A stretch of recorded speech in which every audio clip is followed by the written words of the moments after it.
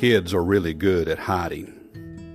Their size gives them many more options of places that they can hide away, tuck away. They can squeeze into places a lot easier than we can as adults, and they enjoy doing so.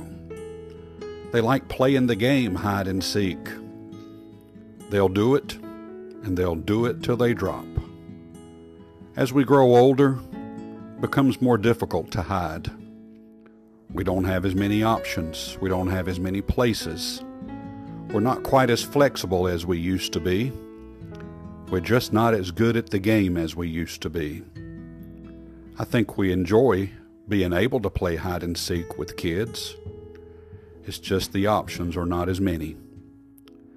When it comes to adulthood, I think we would love to find a hiding place every now and then. A place to get away from all of the hustle and bustle. A place to get away from maybe even people. A place to run away from the problems, the difficulties. A place to just hide. Now I know that if we were to find that hiding place, the problems will be waiting for us as soon as we get back. You can't run away from the difficulties. You can't run away from your problems.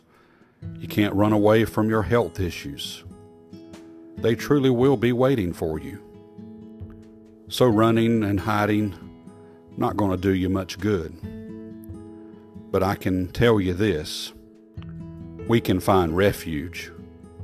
We can find a place, a dwelling place, a place that we can just hide away for a while, a place that we can find some rest, and it's a wonderful, calm place. And it's not a physical place, it's a spiritual realm. Psalm 91, He that dwelleth in the secret place of the Most High shall abide under the shadow of the Almighty. I will say of the Lord, He is my refuge and my fortress, my God, in whom will I trust. Someone's in need of this today. Find your hiding place in the Lord. Tuck yourself away for a while, and don't come out till you find that rest. May God bless you and have a wonderful day.